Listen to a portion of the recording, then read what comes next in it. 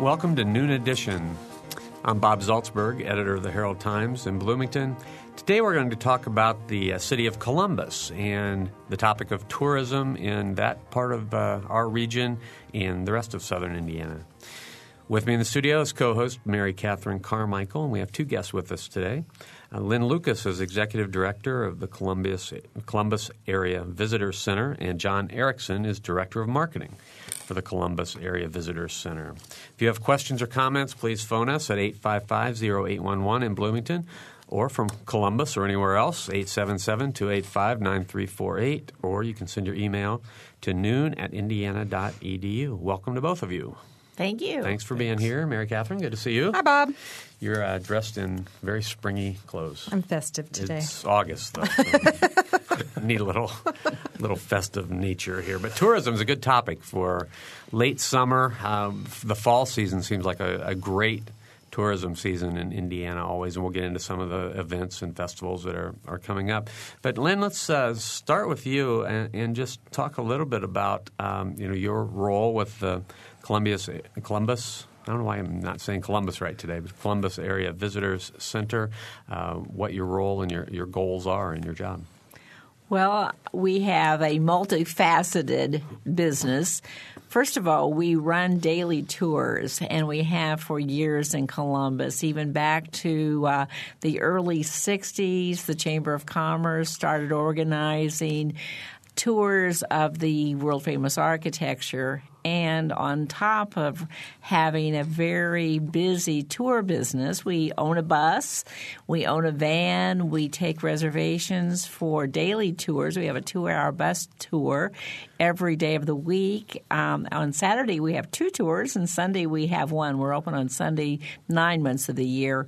So we have a tour bus business, and we have 50 or 60 trained guides, depending on the month of how many guides who are volunteers, wonderful people who love Columbus and do the walking tours as well as the bus tours. We also have an active gift shop. We have a lot of traffic in our building, and we like to show off the Dale Chihuly chandelier in our building, and in our gift shop, of course, we have a lot of glass by Indiana artists, and so that's another one of our businesses. We also have a very active convention and meeting business and motor coach business, that group market that we address. And we welcome our visitors to the community. And John Erickson, who's with us today, is very active with the media and, of course, our advertising and all the ways that we promote Columbus, including a new website that's going to be coming up. Okay. I mentioned before we went on the air that this gives me a chance to plug an editorial I wrote for Sunday, but that's actually not my main purpose. But I include this quote in it. It's from a new fan of Columbus, Nick Clooney, who was in Bloomington recently. He's a Cincinnati media person and celebrity. But he talked about his drive recently from Cincinnati to Bloomington, where he spoke, and he talks a little bit about Columbus, and he says you'll go on 46, you'll go right through Columbus, Indiana, one of the most interesting cities in our part of the country. For reasons too complicated to explain in a sentence, Columbus is a mecca for world-class architecture. Now, it might be too complicated to explain in an hour also, but if you could give us sort of the short version of why it is that Columbus, how Columbus has become such a mecca for world-class architecture. John? Well, I am not sure the exact date that it all began. Help me out here, Lynn. When did the architecture program begin through the Cummins Foundation? It began in the 50s, and especially after World War II.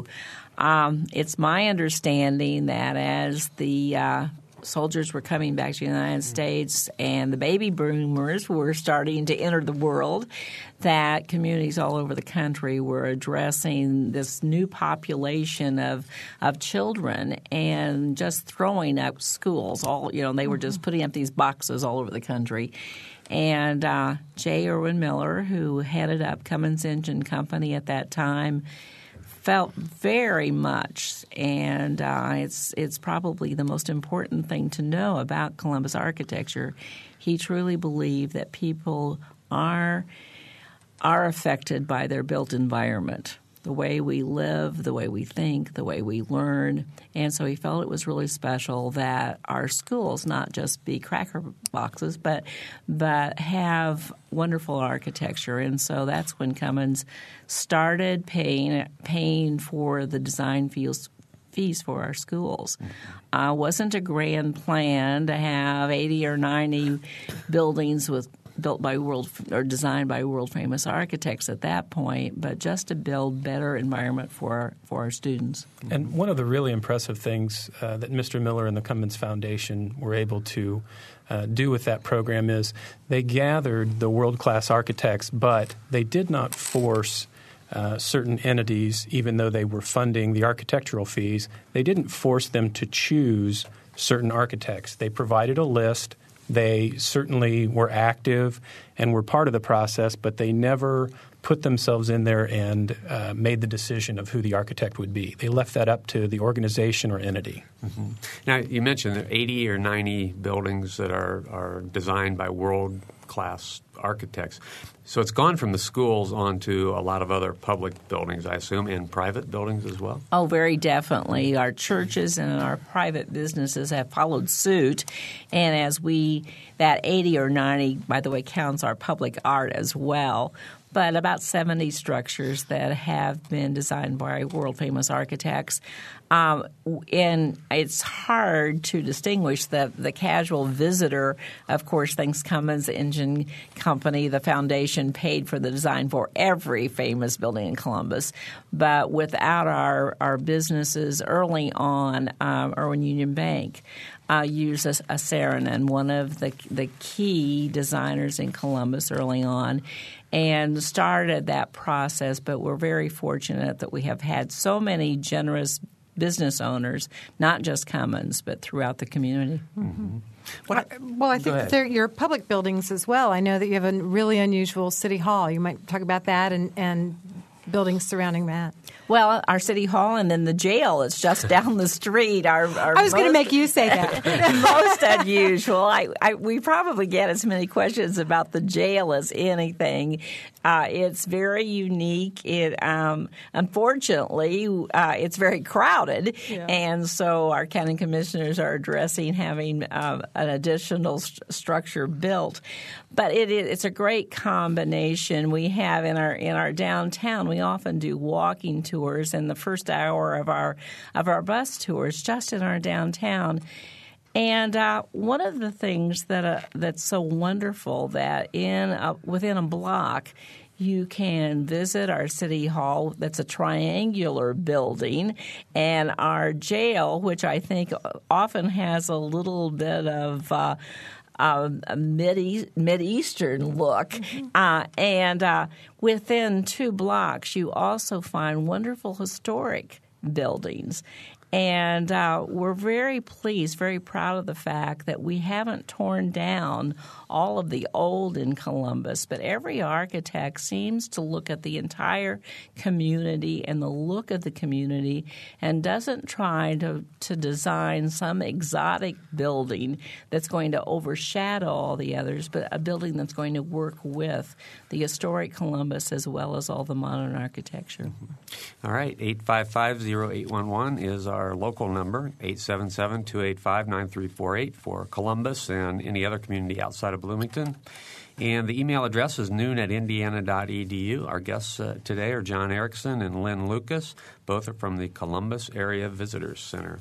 Now, okay, Mary Catherine, I'm putting you on the spot. Have you ever taken that tour of Columbus? I haven't taken the tour, but I have been to the Visitors Center, and I've spent a lot of time in Columbus for one reason or another. And I think the Visitors Center alone is kind of worth the trip over if you're a Bloomington resident. The Chihuly piece is beautiful, and the Visitors Center itself is a very attractive building and a nice place to spend some time and good place to buy gifts. You know, I wouldn't have asked you that if I hadn't been on that tour myself. Oh, there you go. Very, very good. Well, I was on it a few years ago, and one of the amazing experiences in that tour was the Veterans Memorial on the courthouse square downtown. Very unusual. It's courthouse, right? I assume.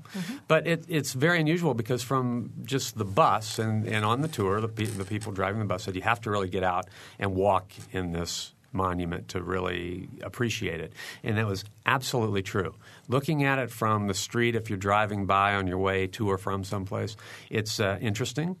But if you get out and you walk and you see the little inscriptions on the columns, it's very moving. It's a very Letters moving from place. the veterans, people who have lost their lives as veterans or as active service people from Bartholomew County.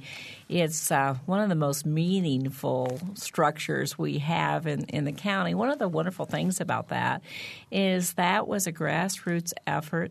A number of officials, but not in the official the capacity of being a county commissioner. For example, Larry Kleinance, a current commissioner, was involved in that, along with some local veterans who were community leaders as well as just regular folks. Started thinking about that and raised the money, and a great story of how the volunteer effort in our community works and in our whole area. That's a fairly recent installation, isn't it? How long has it been there? It had. Now you're going to test my memory. It's within the last 7 or 8 years. Yeah. It did win an award, a national award for design as well. And the downtown also has a lot of historic buildings, et cetera, as Lynn was saying before. Most of the downtown is on the National Register of Historic Places. And if I'm going to kind of look at Lynn as I tell this story, when she was talking about the jail, there's a local story that goes around a lot, and I don't think it's confirmed, but I mention it to people that there's a story that goes around that someone tried to check into the jail, thinking that it was a hotel because it was such a nice-looking building. I've heard that same story. I don't think the sheriff took any fee for it. I don't think we had an extra visitor in the jail that night. We also have the same thing with our hospital, the Robert Stern design at the Columbus Regional Hospital. It truly looks like a hotel, much like a Frank Lloyd Wright design, and exactly the same kind of story. Hopefully without the roof problem. So, talk about the Commons as well. I think that was kind of unique in design and concept, and just if you give us a little bit of the history of that. Well, it's one of the hot topics in our community right now as we're looking at downtown Columbus.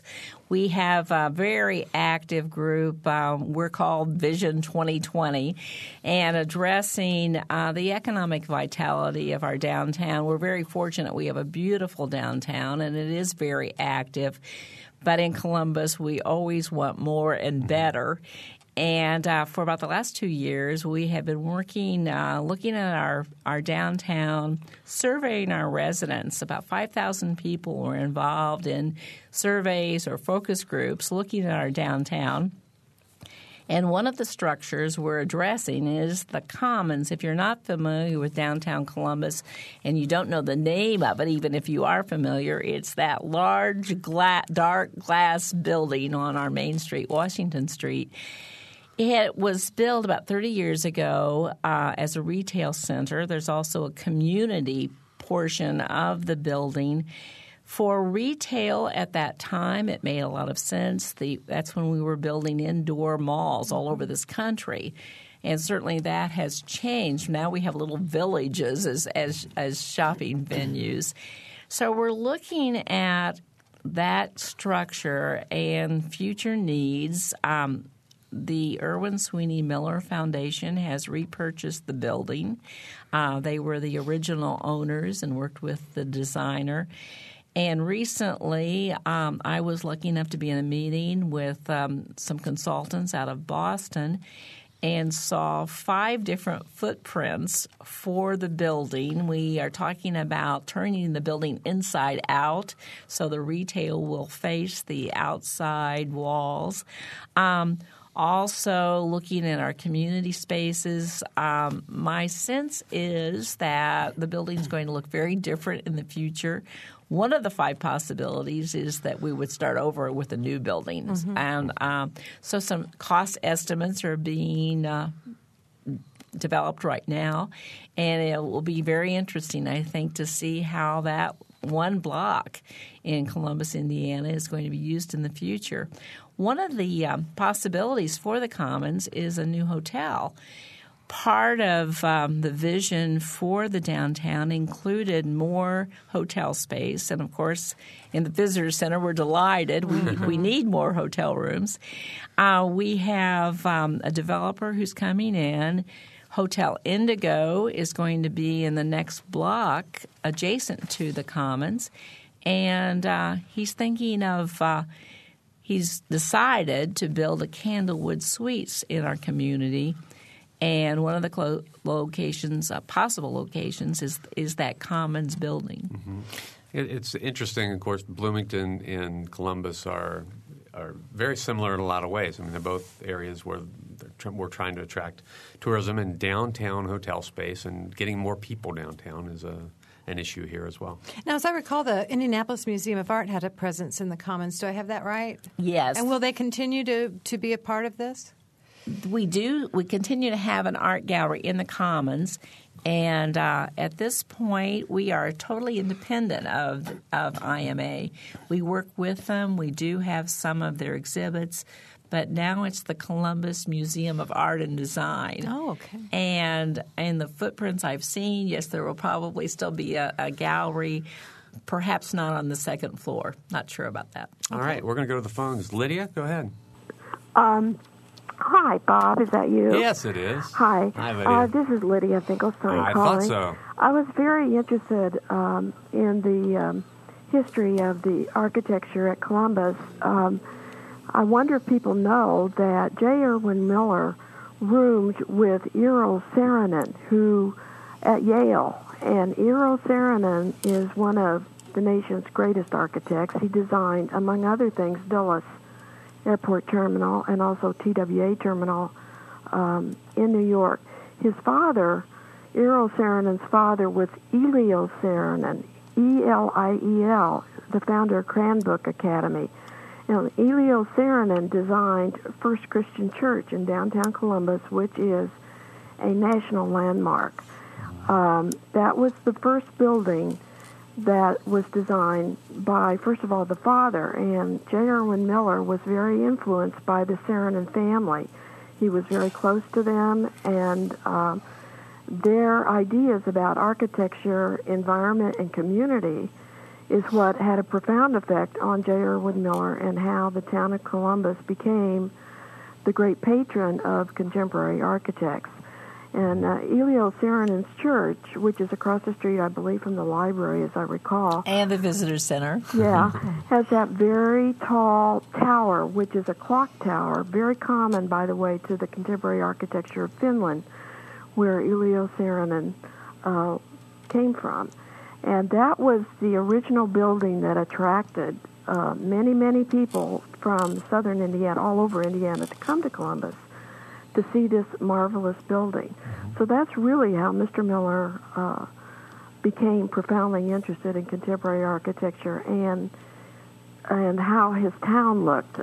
It also helped to attract, by the way, executives to Columbus who were very impressed by the quality of the environment, the architecture, and how the town looked. It was competitive to bring executives from the East or West Coast for the company, and it became a great public relations tool for the town and for Cummins. Well, Lydia, thanks a lot for all that information. You're very welcome. Lydia, I think you could be one of our tour guides. Well, I think this is actually in your literature. Yes, it is. You've done a wonderful job of recapping that history. Mm-hmm. For years, Lydia did an art column for the Herald Times, and she's a patron of the arts here in Bloomington. Very much so. That was a great call. John, do you want to add something? Sure. First Christian Church was considered one of the first modern churches in the U.S., and it is an incredible structure. Some of the things that I find very heartening about the work of the Saarinens, both both Eliel and Arrow, his son. They both did churches in Columbus, and they both became very involved with the congregations when they did that work. They wanted to make sure that it reflected the congregation and their faith, and they wanted to make them both very personal structures. And I know at one point, I think Eliel Saarinen did not want to do the church for First Christian, and I think J. Erwin Miller talked him into it. It had to do with the Gothic style that was being used on churches, and he wanted to go in a different direction and didn't think he would be able to. Mm. And the things that I've read, talked to people about, have to do with J. Erwin Miller talking to him and saying, well, we're more about an outwardly simple life and an inwardly rich life. Mm-hmm. And that seemed to help him to connect with that project, and that's the building that came about. Okay. All right. 855-0811 in Bloomington, 877-285-9348 outside of the Bloomington calling area, and noon@indiana.edu is our email. Yes, I have an email that came in. Can your guests give a rough indication of what some of the recent architectural wonders cost to build and how much of that cost was for architects' fees? I ask because it would be worthwhile for those contemplating construction to have some idea of the nature of the commitment necessary to bring great architecture to small Indiana towns. I don't have any figures to share with you this morning. As John said earlier, once the designer is chosen by the owner of the building, whether that's the school corporation, the city hall, the jail, if it were the county, that is the amount of the construction, unless it's a school building, which of course is public. Mm-hmm. That is a negotiation truly between the owner of the building and the architect. And the design fees, I assume, are about the standard percentage. But once Cummins Engine Corporation, or now it's Cummins Inc. Foundation, helps with that, the marriage between the owner and the architect, then the process is the same as any owner and any designer. Okay, we've hit time for our break, so let's go ahead and take a minute off here. I want to remind our listeners that we're talking about Columbus, Indiana today, and we're talking about the broader topic of tourism. If you have questions or comments, 855-0811 or 877-285-9348, or send your email to noon@indiana.edu. You're listening to Noon Edition. We'll be right back.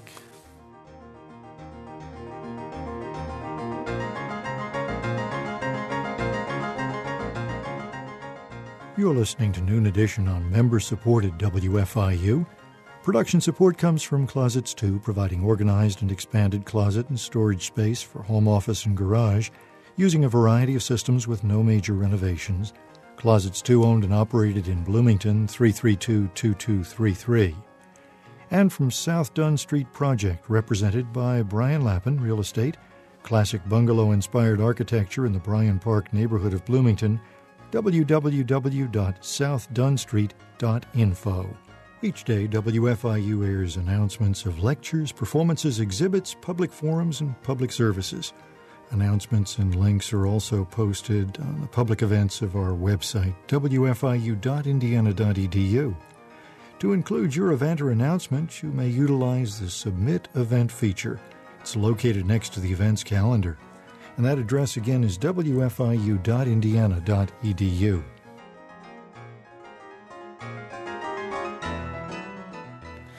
Welcome back to Noon Edition. I'm Bob Zaltzberg from the Herald-Times, along with Mary Catherine Carmichael, and our two guests today, John Erickson and Lynn Lucas from the Columbus Area Visitors Center. If you have questions or comments, please phone us at 855-0811 or 877-285-9348. That's a toll-free call from Columbus and any place else outside of Bloomington. Or you can send your email to noon@indiana.edu. I want to sort of broaden the discussion a little bit and talk about the impact of tourism on Columbus and the way that, and any trends that you're seeing in tourism, any kinds of tourism you're going after now that perhaps 10 years ago you weren't going after. Well, it is big business. It's big business in Bloomington, Brown County, Columbus, and keeps growing. We have about according to the last survey we did an economic impact study for 2004.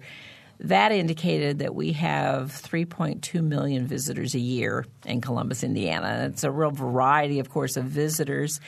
And I'm glad you've asked about what we're focusing on, because certainly architecture is important, and that's what we've been talking about so far today.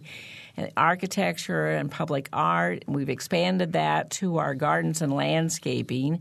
We have just entered the America in Bloom contest as a community, and we have an army of people who helped Columbus this summer as we were judged. It's the Columbus in Bloom organization, a great grassroots effort. So architecture, public art, gardens and landscaping, they're all a good marriage among those three topics.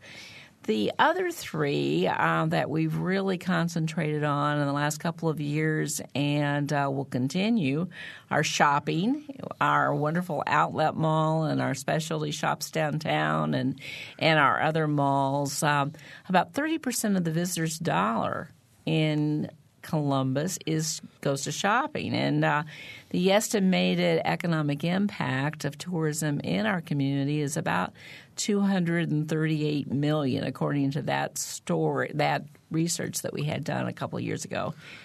We are looking also at family activities, and so many things in this part of Indiana appeal to families. We have a new children's museum, the Kids Commons, in downtown Columbus.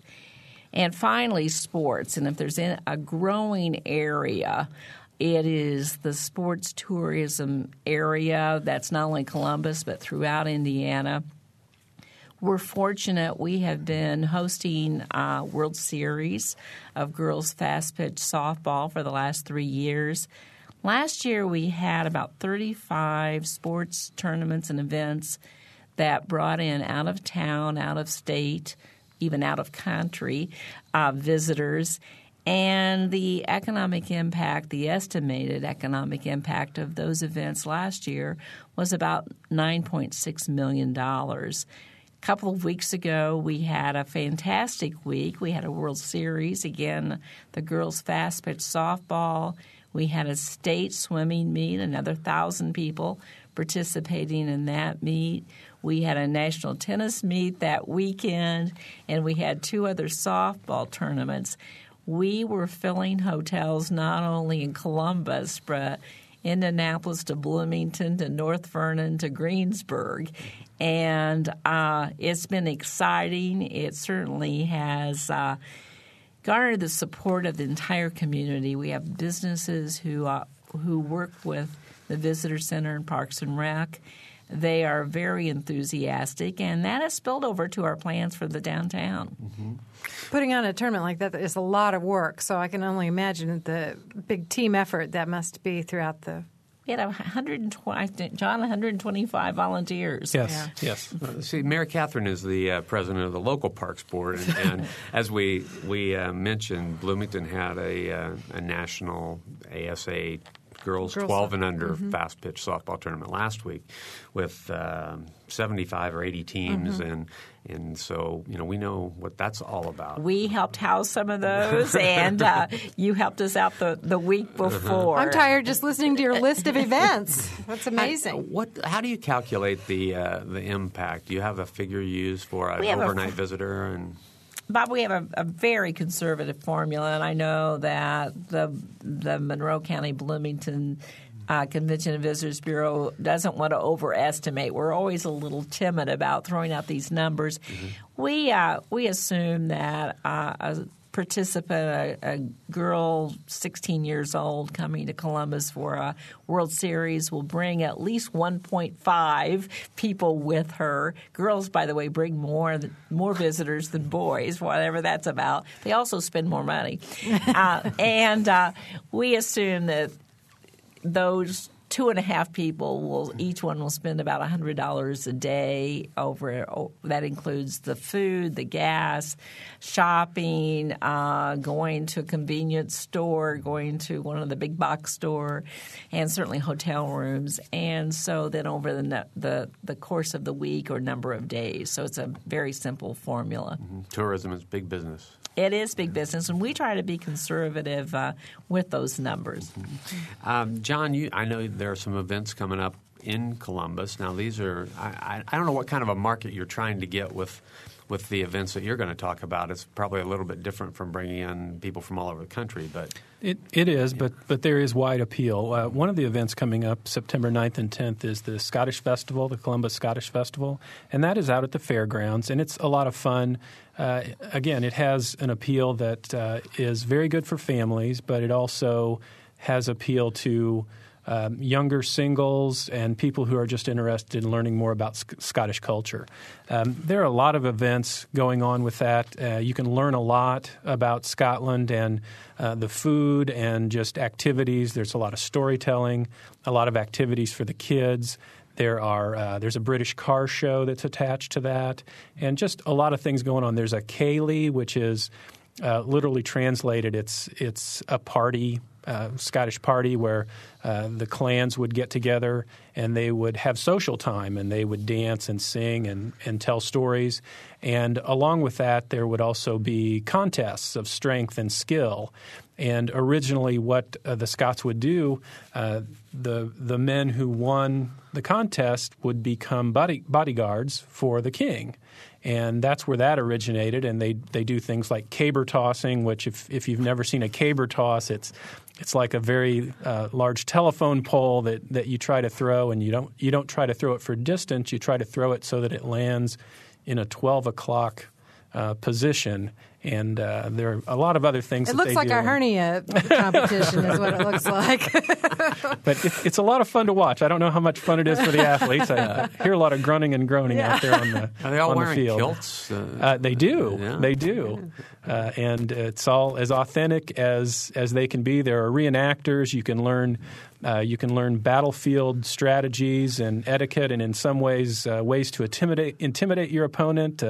There's a lot of sharp sticks and yelling, and just children love it. They love to get out there and you get some of that aggression in a fun way. It's a great family event. And there's ScottishFestival.org is the website if anyone is interested in taking a look at that, but it's in Columbus, Indiana. We've had people come from as far away as Texas to the Columbus Scottish Festival. We certainly draw from across Indiana and neighboring states, but it's just a lot of fun. A lot of people come out to participate, and it's just a really good time. Will there be a haggis cook-off? There will be haggis involved, I can't believe but I don't know exactly if there's going to be a cook-off. And I don't even know what that is. You're better You off. don't want to ask. No. The night before the Ceilidh, we have changed the menu. If you come, you don't have to eat haggis now. That may attract a lot more people. Okay. All right. Anything else? What else is fall? Ethnic Expo is coming up in the fall. That's October 13th and 14th. And that is a celebration of the multicultural nature of Columbus. And it has food booths, which is nice because you can kind of walk and graze from food from different countries. They have almost continuous entertainment going on. They have dancers from India. They have reggae. They have Zydeco blues bands, Japanese folk dance, just a number of things that are going on almost continually. They have a parade. They have some fireworks.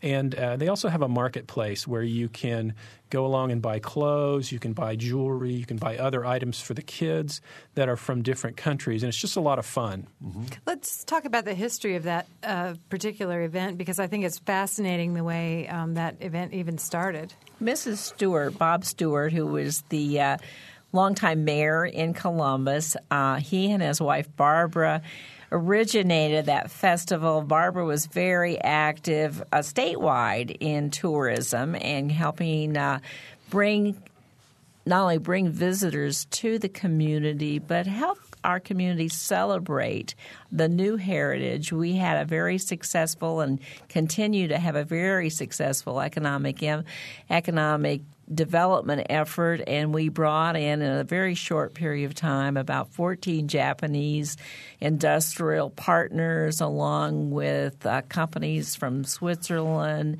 from Germany, certainly now India, China, and we continue that tradition of welcoming these different cultures to Columbus, Indiana. Our caller earlier today talked about the vision of the architecture that was not only wonderful for the look of the community, but it was smart business. It was making this small town in southern Indiana unique, different, wanting to draw people at that time from all over the country to Columbus to work there, to have the high caliber of employee that Cummins was looking for. Mm-hmm. And in a way, this is that same tradition of welcoming our industrial partners from all over the world and making those families feel welcome and letting southern Indiana, south central Indiana, embrace those cultures. Right, giving them an opportunity to share their cultures. I think that's just that was a genius idea, really. All right. Our phone numbers again, 855-0811 in Bloomington, 877-285-9348 outside of the Bloomington calling area. And you can send your email to noon@indiana.edu. Our guests today, John Erickson and Lynn Lucas from the Columbus Area Visitors Center. Now, Lynn, you are also the president of the Association of Indiana Convention and Visitors Bureaus. Yes, I correct? am. I've been in that current role for a couple of years, and I've certainly enjoyed working with state tourism, and along with that, all of the different wonderful destinations around the state. How does Indiana compare in terms of attracting tourism dollars and visitors to our surrounding states? We have about 59 million visitors in Indiana on an annual basis, and they spend, I think this is remarkable, $8.9 billion in our state. So in comparison, we don't have a Chicago, right, but we do have an Indianapolis. Mm-hmm. We do have wonderful attractions. We don't have a Branson, but we have wonderful destinations throughout the state. We have agritourism. We have the sports that we mentioned earlier. We have wonderful historic areas and attractions. So it's a really nice mix, and we hear over and over as we look at how to brand ourselves that people in Indiana are so friendly. It's one of the best things about our state. We're not only a welcoming community in Columbus, but we are a welcoming state. We do not have the kind of state budget for tourism that many of our neighbors have. Michigan, Illinois, Ohio, Kentucky all outspend Indiana with the marketing that's done.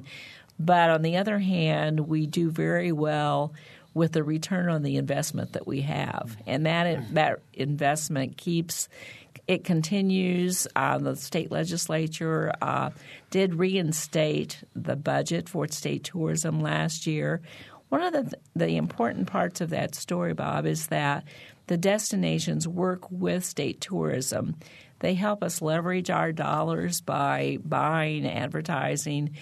John works with state tourism on a regular basis, and we're very good partners. Mm-hmm. What impact do you think that the new casino in French Lick will have on a couple things? One, on state tourism.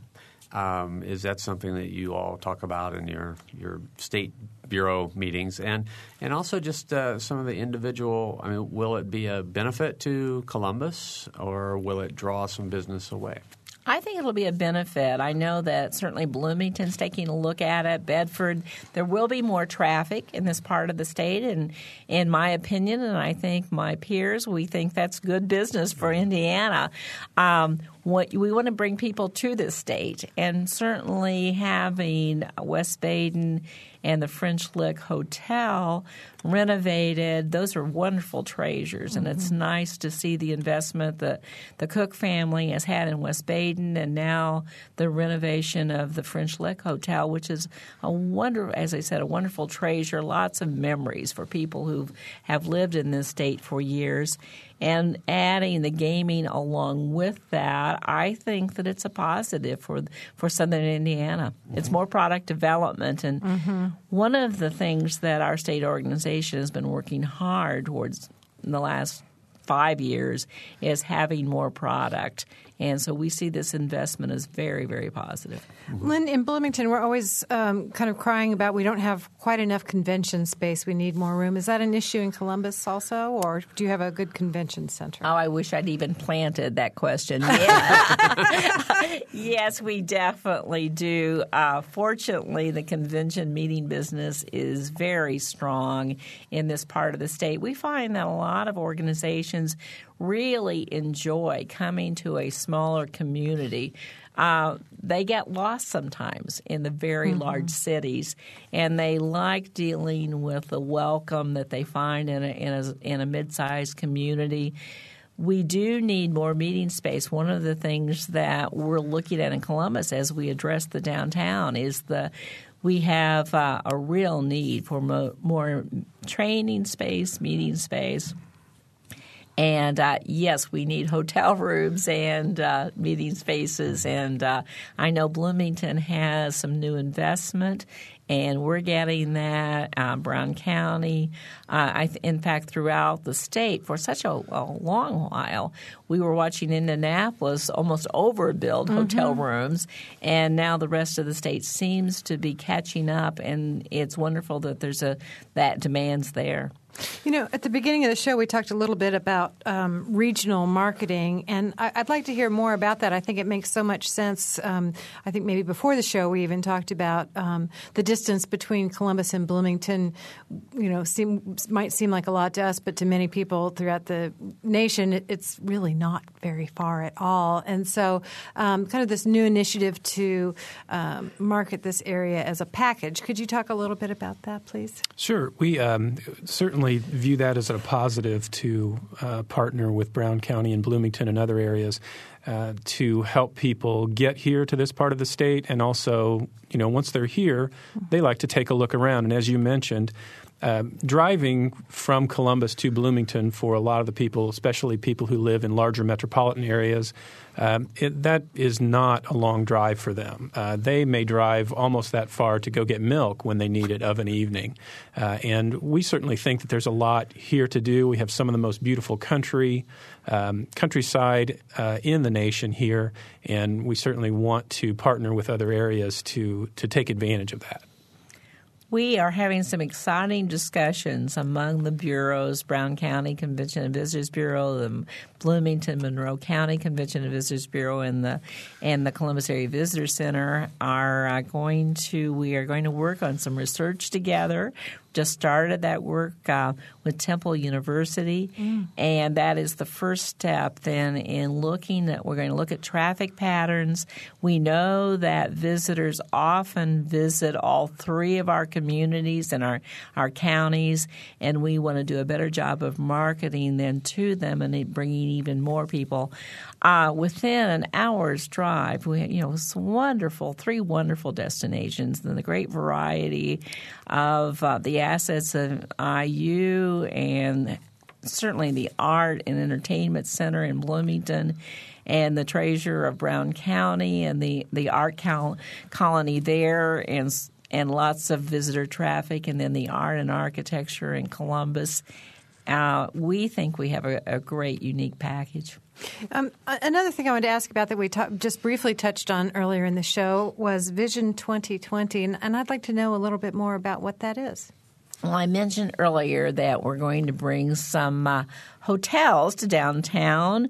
Also, we're looking at parking, where part of the plan is a new parking garage, new parking facility. We're encouraging downtown housing within the core of our downtown. We hope to have a new condo unit in the next few years. And finally, as we were talking about sports earlier, the influence and growth of the sports tourism is playing a real role in our addressing our downtown. I've been attending a lot of meetings in the last year looking at plans for an indoor sports complex. There was a discussion this week with another private developer. We've had 4 or 5 different companies that have looked at Columbus. My sense is that we will have an indoor sports complex in downtown Columbus in the next few years. And even more exciting, the community is looking at building an outdoor sports complex. We have 2 different sites in the downtown, trying to determine which site. It'll be multi-sports, probably a stadium would be part of that. And hopefully the people will leave those venues and walk into the downtown where they're going to find a lot more restaurants, a couple of hotels, some entertainment, and we think that's exciting. Wow. Okay, we have a phone call. Let's go to Eve. Eve?